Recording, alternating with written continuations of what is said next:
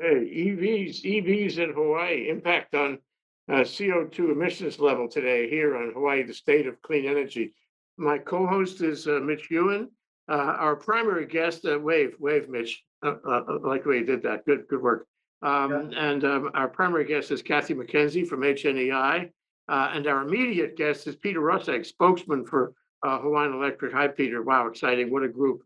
An important show. And Peter's going to talk first. He's going to talk about a new program that Hawaiian Electric just rolled out to incentivize batteries with clean energy installations, which is very exciting and probably takes us to a new level on the road to 2045. Don't you agree, Peter? I agree. That's one of the main objectives and one of we hope, outcomes of what we're calling battery bonus. We are paying an incentive. Never say Hawaiian Electric never gave you anything because we're paying cash money to people who have an existing solar system to add a battery, add energy storage, and people who are installing or planning to install a rooftop solar system to add energy storage to their system. So it's about we're good for about 50 megawatts of storage. The first 15 megawatts, the customers who apply for the first 15 megawatts will get $850 a kilowatt hour, which on a system of 5 kilowatts, if my math is correct, is $4,250. So that's significant change, and we really hope people step up and take advantage of it. And after that, the tiers step down a bit. But the point is, we really want to encourage energy storage. We're building our own large batteries. Some of the new solar installations and wind installations have their own batteries, but we have well over 80,000 customers out there, about 60,000 customers here on Oahu who have rooftop solar, and if they all have batteries, we're going to be moving forward at a very fast clip. Couple of questions, Peter. So the total, at least in the report in PBN, was $4,250. I mean, how if you calculate it right out to the max, that would be the total. What would a battery system cost? In other words, how much of the cost of the battery system is covered by this incentive? Yeah. I'm not in the battery business, but from the people that I talk to who are in the business, they say this would be somewhere between one third and one half of an installation of that size. So, it's a pretty small, not small change, and it's a significant addition. Already of the new installations that we have applications that are in process, nearly 80% of those already planned for solar plus storage. So this incentive, is just going to make it easier for them to do what they already wanted to do. And if anybody was not planning to do solar plus storage, this should really incentivize them to talk to their contractor and take another look. Economically, how does this compare with the benefits they would have had the legislature finally gotten around to pass the bill to give it a tax credit to a similar installation? I don't know the numbers. I do know that in some cases, people can qualify for the federal tax credits. Kind of thing we don't like to give advice on, but we recommend that people talk to their tax preparer and understand, because this incentive will have tax implications for everyone who takes it. It is going to be considered income. We're going to supply the forms to the customer, the owner of the system, and send them to the IRS. So you should not, there are always considerations. We're not suggesting anybody jump in without taking a careful look. The other thing I would say is it's very important to understand most people who have solar on their roof are already getting compensation for electricity they send to the grid, right? The older installations have net energy metering, which is full retail value. The later ones of the last 5 years or so get a portion of the retail for electricity they send to the grid. And they're still going to get all that. That's not going away. That's not affected. So taking this incentive does not in any way change their participation in these other programs. And what we are asking, what we require for taking the incentive is that the customer commits to a 2 hour period in the evening during the peak, during which they will either use the electricity from their battery for their own home needs or business needs on site, or that if they have excess, they will send that to the grid. And so we are doing this for a good reason. It's going to help to solidify the grid. It's going to help make the grid firmer and get us forward in that respect. And as a side benefit or as an additional benefit, we believe a lot more people will step up and want to have rooftop solar, which is the ultimate objective. By 2045, our strategy says we have to basically cover every roof on Oahu that could take a rooftop solar system. Few roofs can't do it, they're in the shade or whatever. But if we don't do that, we're going to have to cover over the landscape with solar, with wind, and we can't do that. We're not going to do that. So we need to get every single roof that possibly can have solar to have solar. And ideally, those will all have batteries. And that will be a very comprehensive renewable system alongside the other pieces, which is the big solar installations, a couple of wind farms, some biofuel, and so it's an important Yeah. part of getting to. This is definitely going to change it from the point of view of the homeowner. And I just one question. It's just as a comment from me. You don't have to opine on it, but it seems to me this is depending on your tax bracket. This is a substantial amount of money that you're going to get for this kind of installation, and it may be near or maybe even exceed, depending on your tax bracket, what you might get if that bill were finally passed. And I suppose we should not rule out the possibility that someday it will pass, but it hasn't passed in the past 5 years, and that's some indication.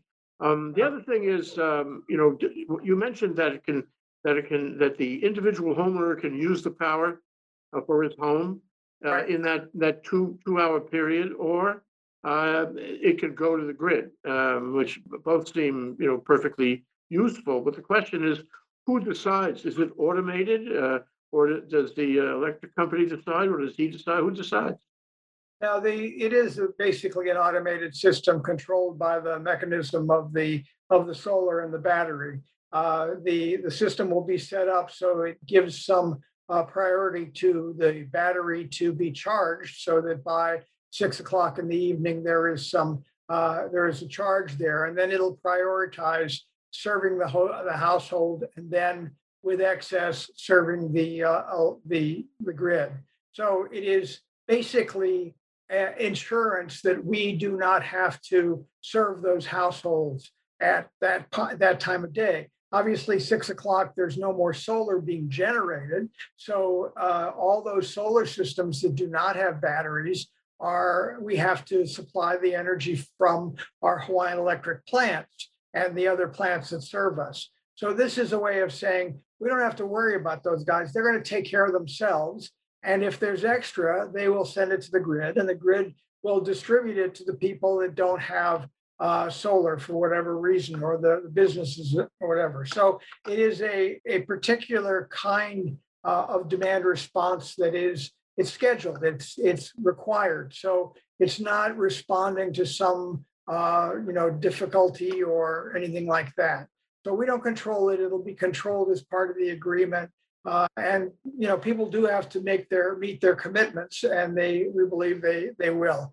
There is a system for termination and so forth. Obviously, if somebody falls back out of it, we have to be able to terminate them. But in general, this is not going to be a problem. So we're very optimistic that this is going to. Before we leave the subject, I want to ask a couple of other things.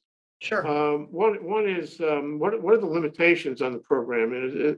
There's a specific limitation about what years, how many kilowatts can be covered by it. What is that? Well, first that of all, means, how do I apply so I get in before the limitation?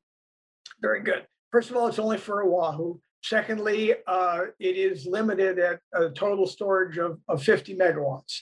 So that's a lot of systems. If you figure the average or typical one might be 5 kilowatts, 50 megawatts is a lot. But for sure, we think it'll be taken up, excuse me, fairly quickly.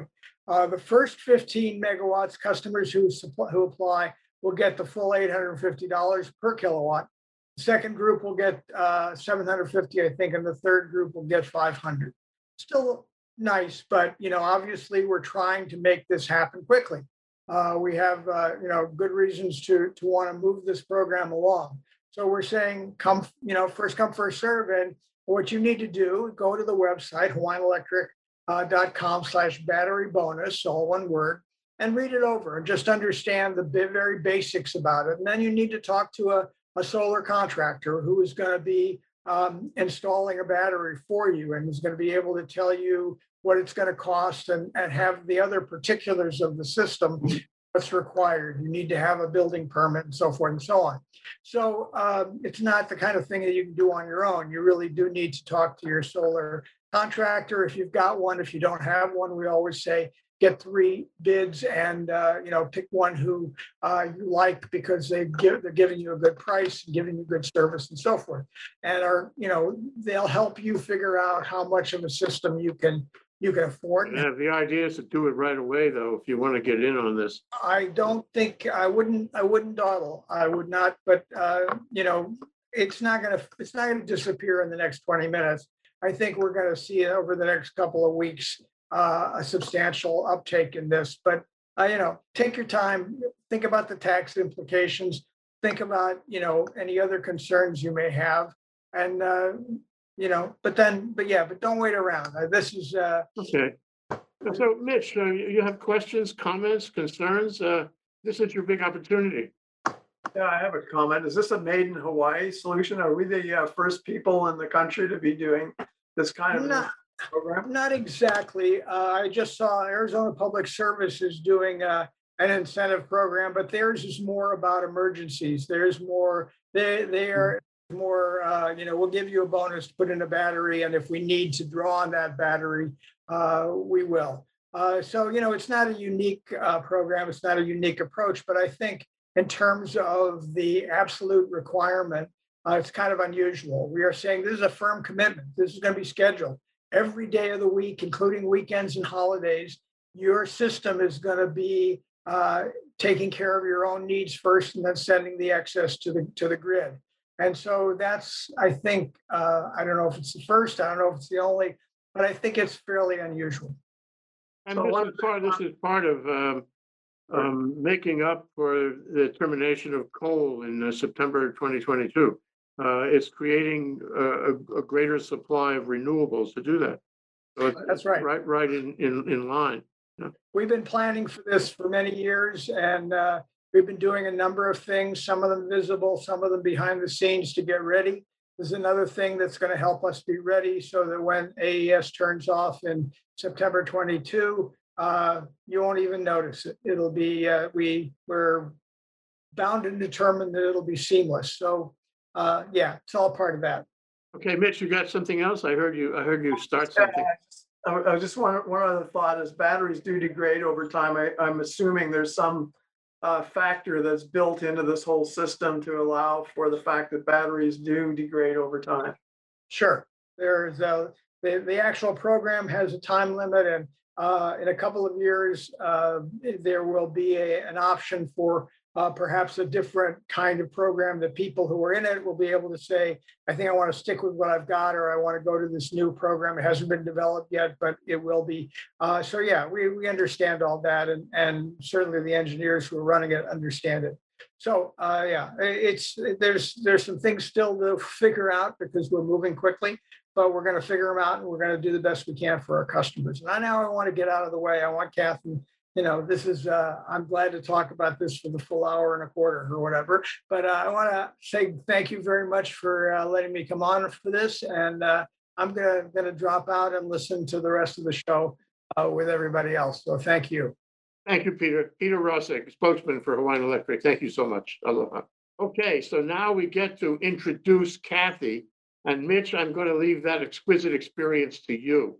Yeah, Kathy's one of my colleagues at HNEI, and she's been working on electric vehicles and ever since I joined at HNEI. So Kathy, you're world famous now. I saw your a copy of a paper that was written based on your work in the London Daily Mail, and I said, "Wow, this I got to check this out." And that was only like earlier this week. So I think millions of people have probably read at least the substance of what you're going to tell us today. So I'm going to turn it over to you now and run us through electric vehicles and the impact they have on climate change and particularly CO2 emissions here in Hawaii.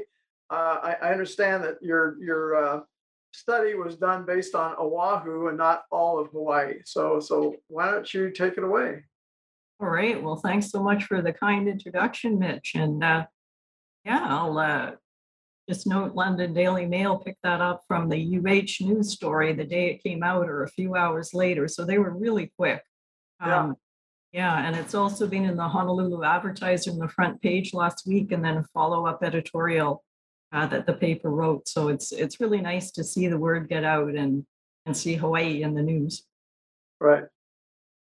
So you have a nice slide deck here, and I'm going to invite you to. We don't want to be death by PowerPoint, but Yeah. it gives a little bit of structure. I mean, this is not necessarily a simple situation here, and so to help us understand the impact of electric vehicles on fossil fuel use and CO2 emissions, let's start wandering our way through the slide deck, starting with talking about the Hawaii Natural Energy Institute. We're part of the University of Hawaii. We're a research institute, as I'm sure you've heard from Mitch. And I've had the pleasure of working across all the different areas of renewable energy with the Institute and focusing in on electric vehicles and that combination of renewable energy. And so the impacts that I've been looking at are the impact on reducing fossil fuel use and emissions over the years. And of course, some years ago, there was a question, well, in Hawaii, we still burn oil for electricity. So are we really reducing CO2 emissions or even fossil fuel use for that matter? So this study dives into that, and this was published in the World Electric Vehicle Journal. I'll give the reference at the end in case you'd like to look. It's a peer-reviewed open access paper, so anybody can go on there and have a look for free and download the paper if they want to read it at length. And so talked a bit about HNEI and the different areas. And so why is it so important for us to get off fossil fuel? I think we've had this conversation for a long time, and we're a little bit isolated. So of course, importing fossil fuels like petroleum, oil, and coal for that matter, costs an awful lot of money. And we rely on that for electricity and for transportation in Hawaii. I really love this slide because it really shows where we are stuck out there in the middle of the Pacific Ocean. And so this is a really brilliant slide. Like, look at all that blue water between us and anybody else. Yeah, this slide, actually, I nicked it from Leon Roos, but he was fine with that. And I like this because it shows when you talk to people on the mainland, it shows what the situation is for us. We don't have our power grids even connected inter-island, let alone across these massive intercontinental power grids. So we've got a bit of a different situation here. And the cost of electricity, the cost of energy total in Hawaii can run as high as 10% of the gross domestic product. So the sooner we get all that renewable energy and good storage, like Peter was talking about on the power grid, the sooner we get off petroleum for both transportation and for electricity, the better off we are. So this is looking at Oahu being the most challenging of the islands. The neighbor islands, of course, are ahead on renewable energy. There's some geothermal on the Big Island, as everybody knows, and Kauai has some hydropower. So in Maui, just a lot more onshore wind. And so it's a bit easier to balance that solar energy. And moving forward in Hawaii, we have a good pipeline of solar power plus battery energy storage coming up, and even better now with the new HECO program. And so this information, I dug into the US Energy Information Administration and also to the Hawaiian Electric Company's RPS reports to the legislature each year. And so that RPS report has a much more in-depth measurement of the renewable energy, which you can see on the Oahu graph here. Petroleum is the bright red at the base, which is about 55% of our electricity power generation in the year 2020. And compared with the US nationally, that little sliver of red at the top on the right is how much oil is used to generate electricity. So the question comes up, because we're burning oil for electricity, what does that mean for electric vehicles? And this is from a presentation from the Hawaii Climate Conference in 2020, just addressing some of the persistent myths surrounding electric vehicles. And today we're just focusing in on the fossil fuel use and emissions. So for this study, rather than look at all the makes and models of vehicles, I looked at the average passenger and average freight vehicles and very efficient passenger vehicles in electric vehicles and gasoline-powered vehicles. There's less than 1% passenger vehicles that are powered by diesel on the island, so not too much focus on that. But for freight vehicles, of course, there are plenty of freight vehicles powered by diesel, so that's included. The passenger vehicles are all light-duty vehicles, including cars, SUVs, vans, pickup trucks, and freight vehicles refers to all medium and heavy-duty vehicles, including delivery vans, buses, and heavy trucks. So the big difference with electric vehicles is the energy efficiency. This information is from Department of Energy. It shows all the different moving parts of a gasoline car in the top. And gasoline vehicles, although there's been an enormous amount of emphasis to have them become more efficient over the years, they still only achieve about 17 to 20% of the energy stored in the gasoline to power the wheels. So that's how much you get out of that gasoline to move the car down the road. And compared with electric vehicles, they get over 77% of electric energy from the grid. So when you plug it into the wall or the charger, you get over 77%. Some get up into the 90% in the efficiency. I love this slide because it really shows you how many parts there are in an internal combustion engine car. I've never seen it displayed like that, whereas in a electric vehicle, there's very few, there's very few parts in an electric vehicle. Yeah. So less to go wrong as well. Exactly. Maintenance is about 50%. All the studies are coming out now so far. Of course, electric vehicles are evolving rapidly. What I did not compare in this was the performance. And you see a lot of studies where they compare. There was one recently comparing a Model S, the Model 3 with a Toyota Corolla. And in the end, it caused less CO2 emissions. But I think Qantas partnered with Tesla and invited Tesla Model S to raise the Boeing 737 jet. It's available on YouTube. It's a bit of fun to watch and gives you an idea of what an electric vehicle can do. And not just Tesla, all of them. They all have instant torque. So it's a completely different experience. And also the towing capacity is fantastic. There's a GM ad, I think it is, I've heard of, and they tow a railway car with a pickup truck. That's another great slide. Yeah, that's a fun one. So in the year 2020, passenger vehicles on the left and freight vehicles on the right. The average gasoline vehicle is the column on the left and the efficient gasoline vehicle column on the right. This is the fossil fuel use over that year, 455 gallons for your average gasoline vehicle and about 200 gallons for the very efficient 50 mile per gallon type gasoline vehicle.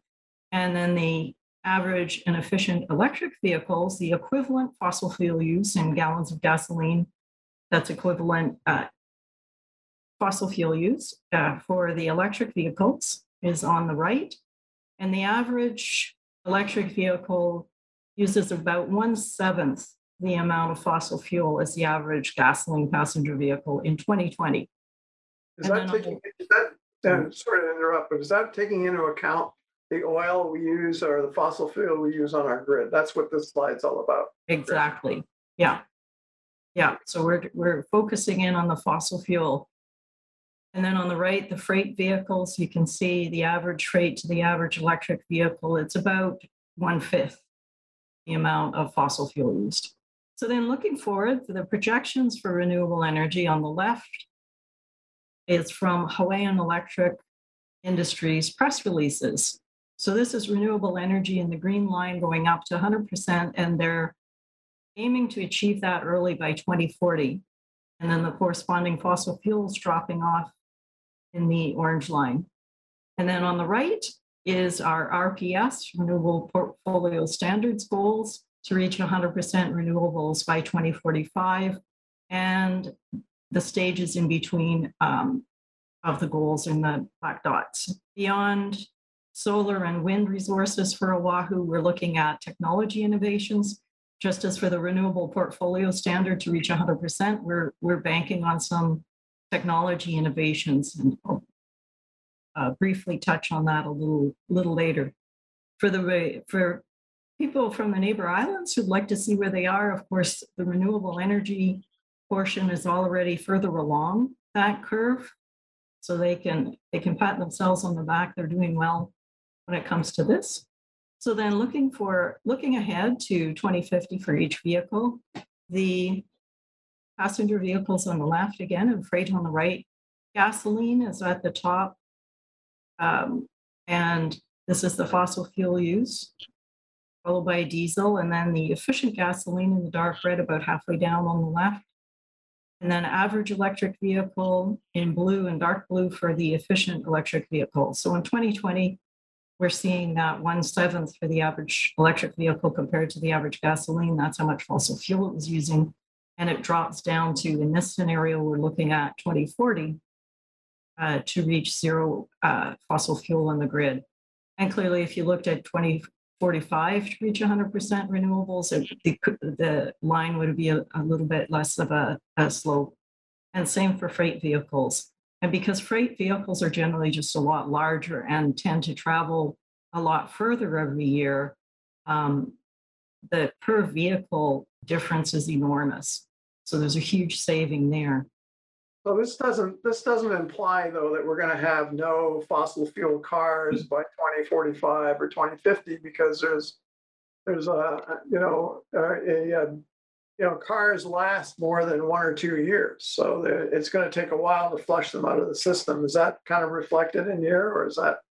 Yeah, I'll talk some more about scenarios as we go through. And part of this idea is to look and see the scenarios, or to see what if, and see what difference does it make, how far can we get. And I do have, you're ahead of the game. I do have a slide for the electric vehicle adoption and 2 projections for that.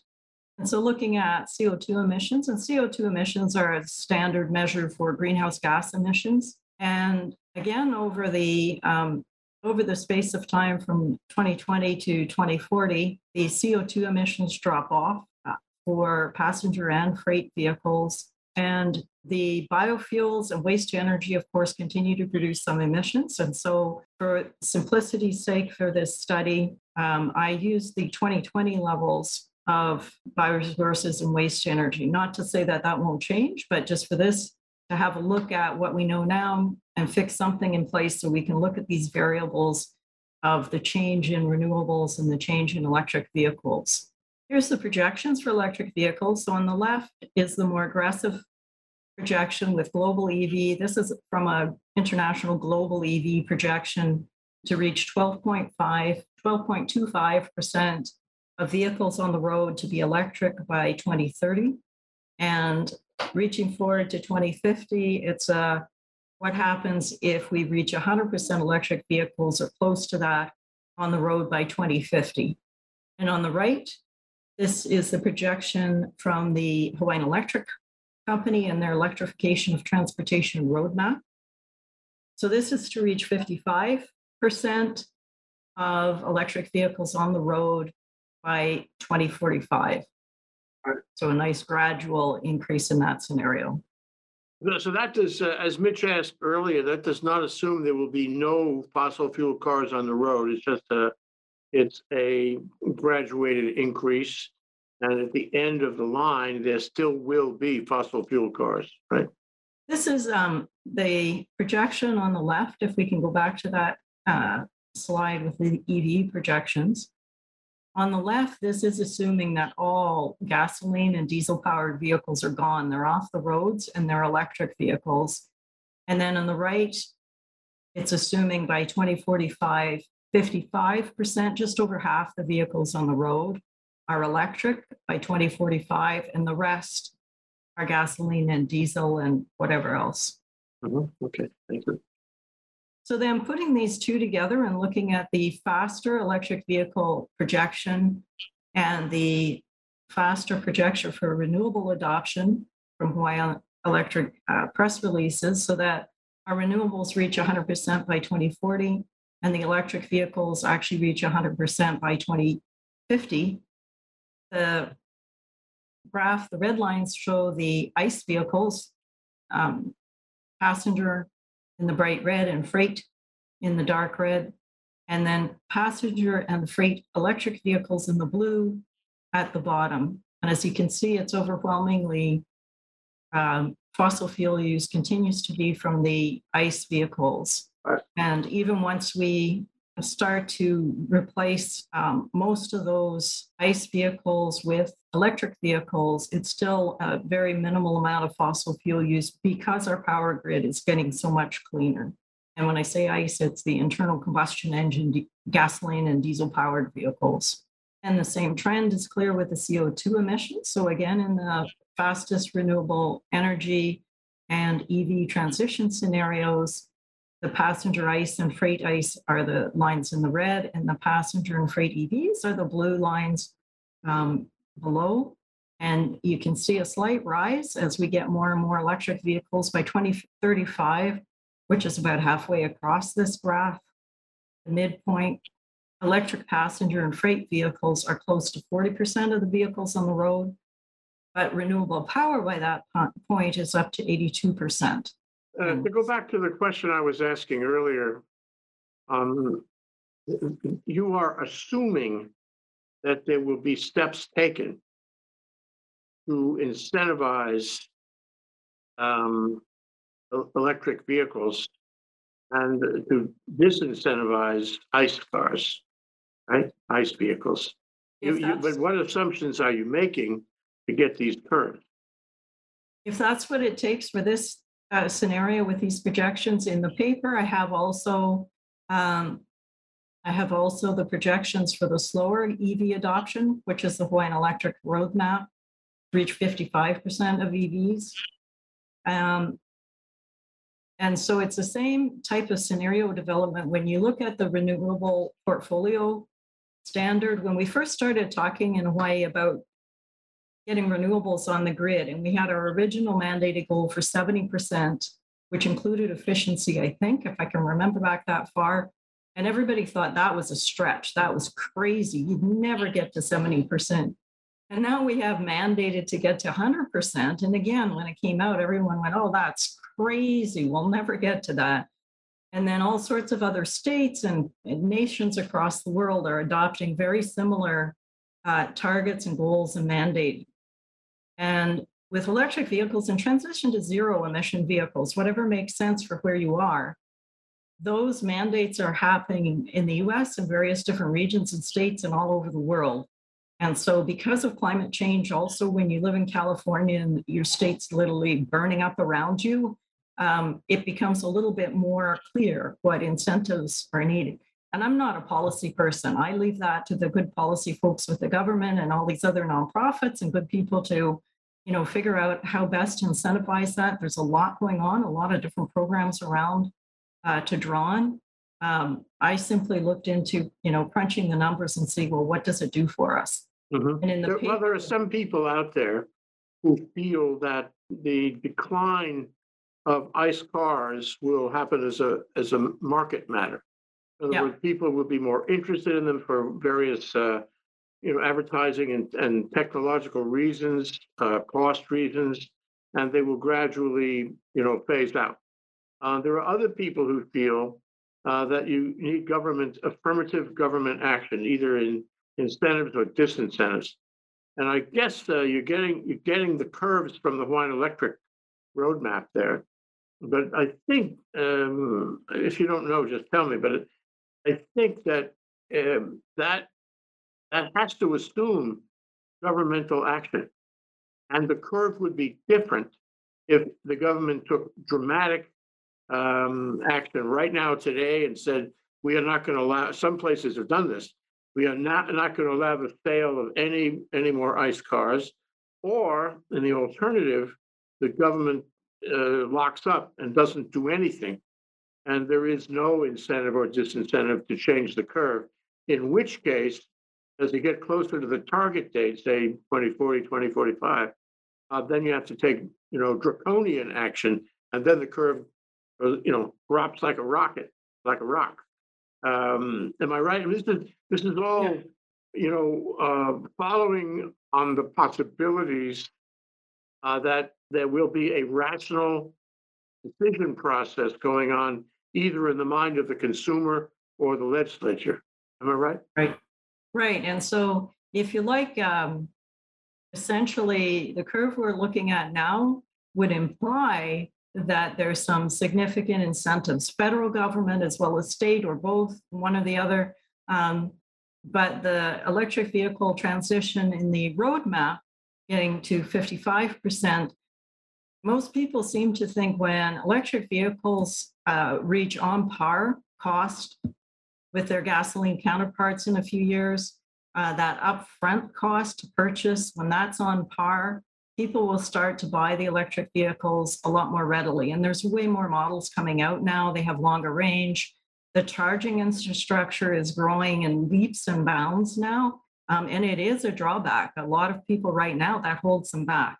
But if you look at the Hawaiian Electric projection, it's more conservative. It's more of a gradual increase. So you might look, and there's other scenarios we could do. I mean, it'd be fun to play around with all sorts of scenarios and say, okay, well, with this incentive, we think it'll reach this, this much by this date, and then maybe taper off a little bit. Or you can play around with all these different scenarios. And once you have the basic platform that this paper provides, then you can start to plug in, oh, well, what would happen? And hey, what does this look like on Hawaii Island or Maui?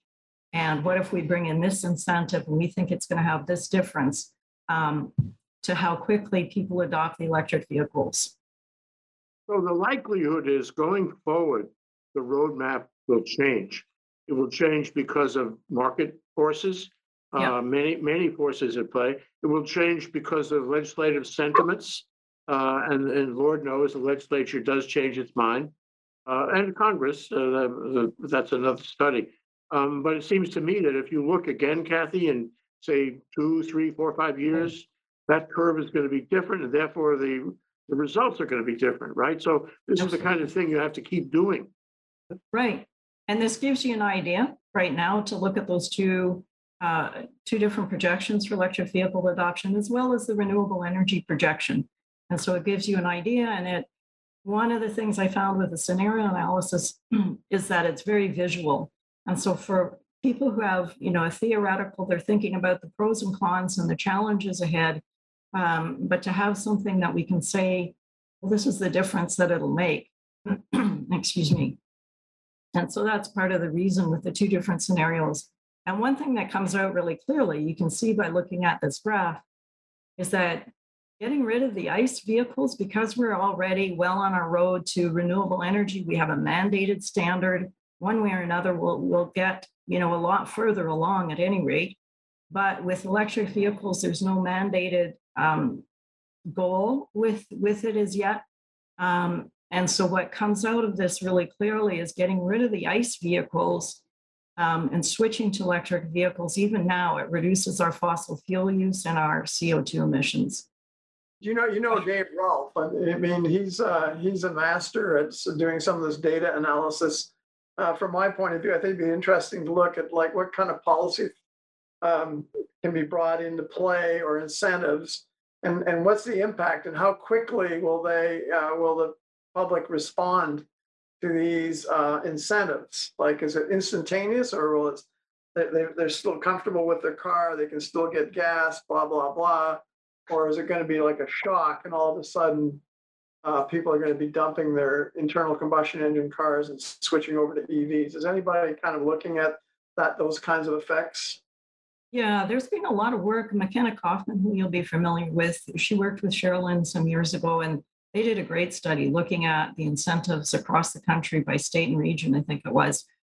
And so they've dived into that at great extent.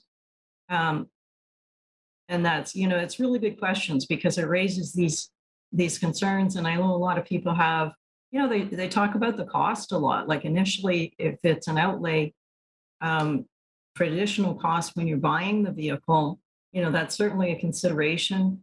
Of course, it's good to look at the total cost of ownership.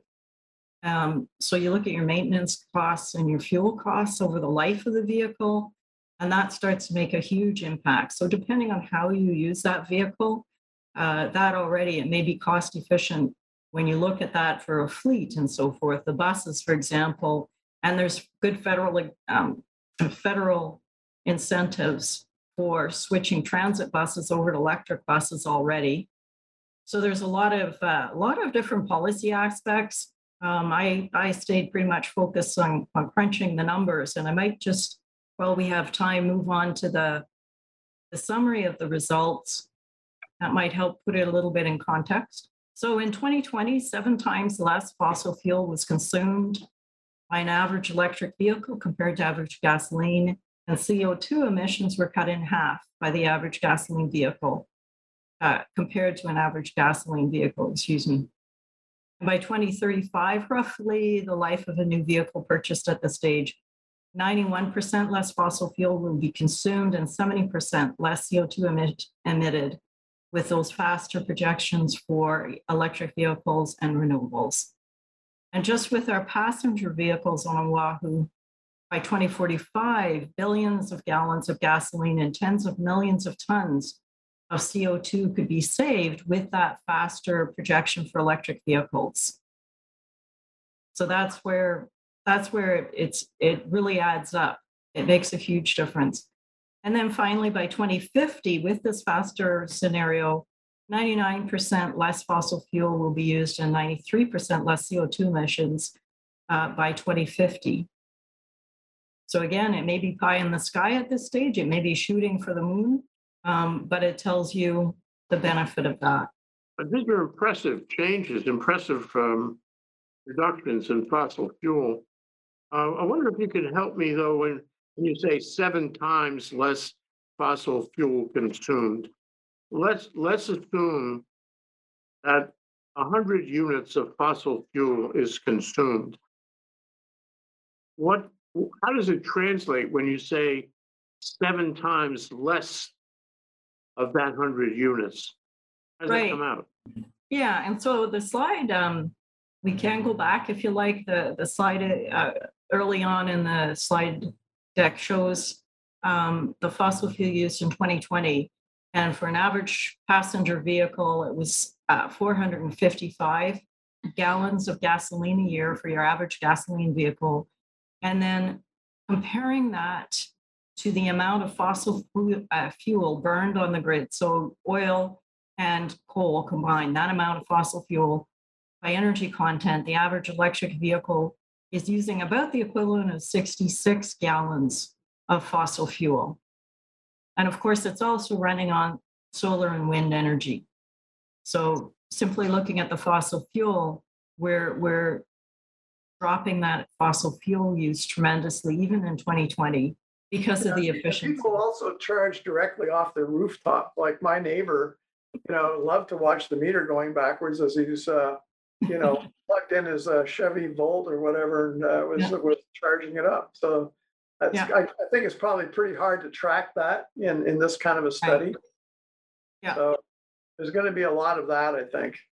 And I think if you get more workplace charging, you're going to have, people where there's warehouses and there's good opportunity to put in solar. Like Peter was saying, we want to have every roof covered by 2045 in solar. There's some technology solutions starting to surface too, to put in charging and using backup battery storage for one, but different technology solutions trying to trying to get a lot less expensive installations in multi-unit dwellings like apartment buildings, office towers. So Mitch mentioned earlier, and you've referred to it also, Kathy, that these numbers are to show us the dramatic reduction in use of fossil fuels over the period, the projected period. But, you know, we want this to be a living, breathing report over time. And it should, you know, be, of course, faithful with changes in the marketplace and the technology, you know, and I guess the sentiment of the legislature. But at the same time, it should inform the legislature. It should inform the regulators. Right. And I guess my question, tripping off what Mitch was asking you and what you've alluded to yourself is, oh, we need to fine tune what they do. They should be aware of these processes as these processes exist in your view today and how they change in the future. But they should be equipped with, I hate to use this word, with algorithms that would change their incentive regulation and legislation so as to meet the goals. And I suppose you said you were crunching numbers, and I imagined that you didn't go to that level. But doesn't somebody have to go to that level to tip them off as to what they need to do numerically? If you wanted to go to that level, and that would be great. I actually talked with the Hawaii Climate Commission and Blue Planet, and we looked at getting a calculator of this nature onto the Climate Commission's website. And at the time, it was beyond our budget. But if we get some funding and we can put this a calculator online, and we could extend it, it'd be terrific to extend it for each island so that every island can do this and plug in what they forecast, and even looking 5 years ahead, what they expect the number of electric vehicles to be, what they expect the renewable energy to be, and put that online so that you could have a calculator and every time go in and update it. That'd be fabulous. Well, I think it'd be helpful for the legislature. Otherwise, they'd be thrashing around. They'd have testimony from this interest group and that interest group, and they wouldn't have a sort of a scientific extension of your work. And I think ultimately they do need to have that, especially when it comes time to make the hard choices to incentivize up or down. I think, you know, when you read through the whole report, and I'm happy to answer questions offline too, but for anybody in the legislature, if they want to have a look at the report and look at the other scenarios where you do have the slower electric vehicle adoption, and you can see very clearly how much more fossil fuel we're paying for it. You know, our money's leaving Hawaii every day to pay for fossil fuels. And so I'm happy to walk people through that. What it does do is provide you the broad strokes of this is how much difference it makes if we incentivize electric vehicles looking ahead 5 years, 10 years, and so on. And so you can break it down already by how far ahead you're looking. There's 4 different scenarios to look at. And so you can look at, say, that gradual increase to 55% electric vehicles on the road by 2045. And then look at the mandated renewable portfolio standards and look at that as more of a business as usual scenario.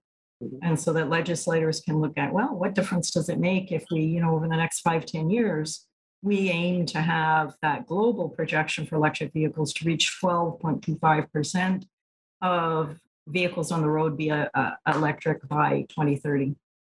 This has the journal publication that is free online access, open access. It's called Sun, Wind, and Waves, EV fossil fuel use and emissions on an isolated oil-dependent Hawaiian island. The overall trends can be seen in this. So I think because of the efficiency of electric vehicles and our mandated renewable portfolio standards over the coming years, as long as our long-term carbon neutral goals for the state. And so it just, from the study, it just shows that it's worthwhile to accelerate EV adoption. we're getting to 100% renewables on the grid and talking about technology developments in the future. We can be proud in Hawaii. We have the only grid-connected wave energy test site in all of the US. And we just received $6 million in continued funding from the Navy to continue supporting wave energy development and testing and the related technologies, ocean observing and so forth, that help us identify hurricanes coming and all that good stuff. So Okay, we're out of time. Mitch, you want to do your Yeah, let's throw up the post last summary? slide so we can see how you can contact Catherine. I love that slide too. That's really good. So anyway, we've been talking to Catherine McKenzie from HNEI, my alma mater as well. And she's put together a great report and a great study, and it's actually been global, which is awesome for her and for HNEI and for Hawaii, actually, because it got us out in front of the whole world. So this is really good stuff and some good information, and will make everybody think. In particular, we hope the legislators and policymakers really zoom in on this. So thank you so much for bringing this to our attention, Kathy, and for coming out and telling us about it today here on Hawaii, the state of clean energy. Signing off, and thank you, Jay. Thank you, Mitch. Thank you, Kathy. Aloha, you guys. We should revisit the same subject again for your next report, your next project. You have to come on, and we'll have a further discussion, Kathy. all right, thanks very much, Jay. Thanks, Mitch.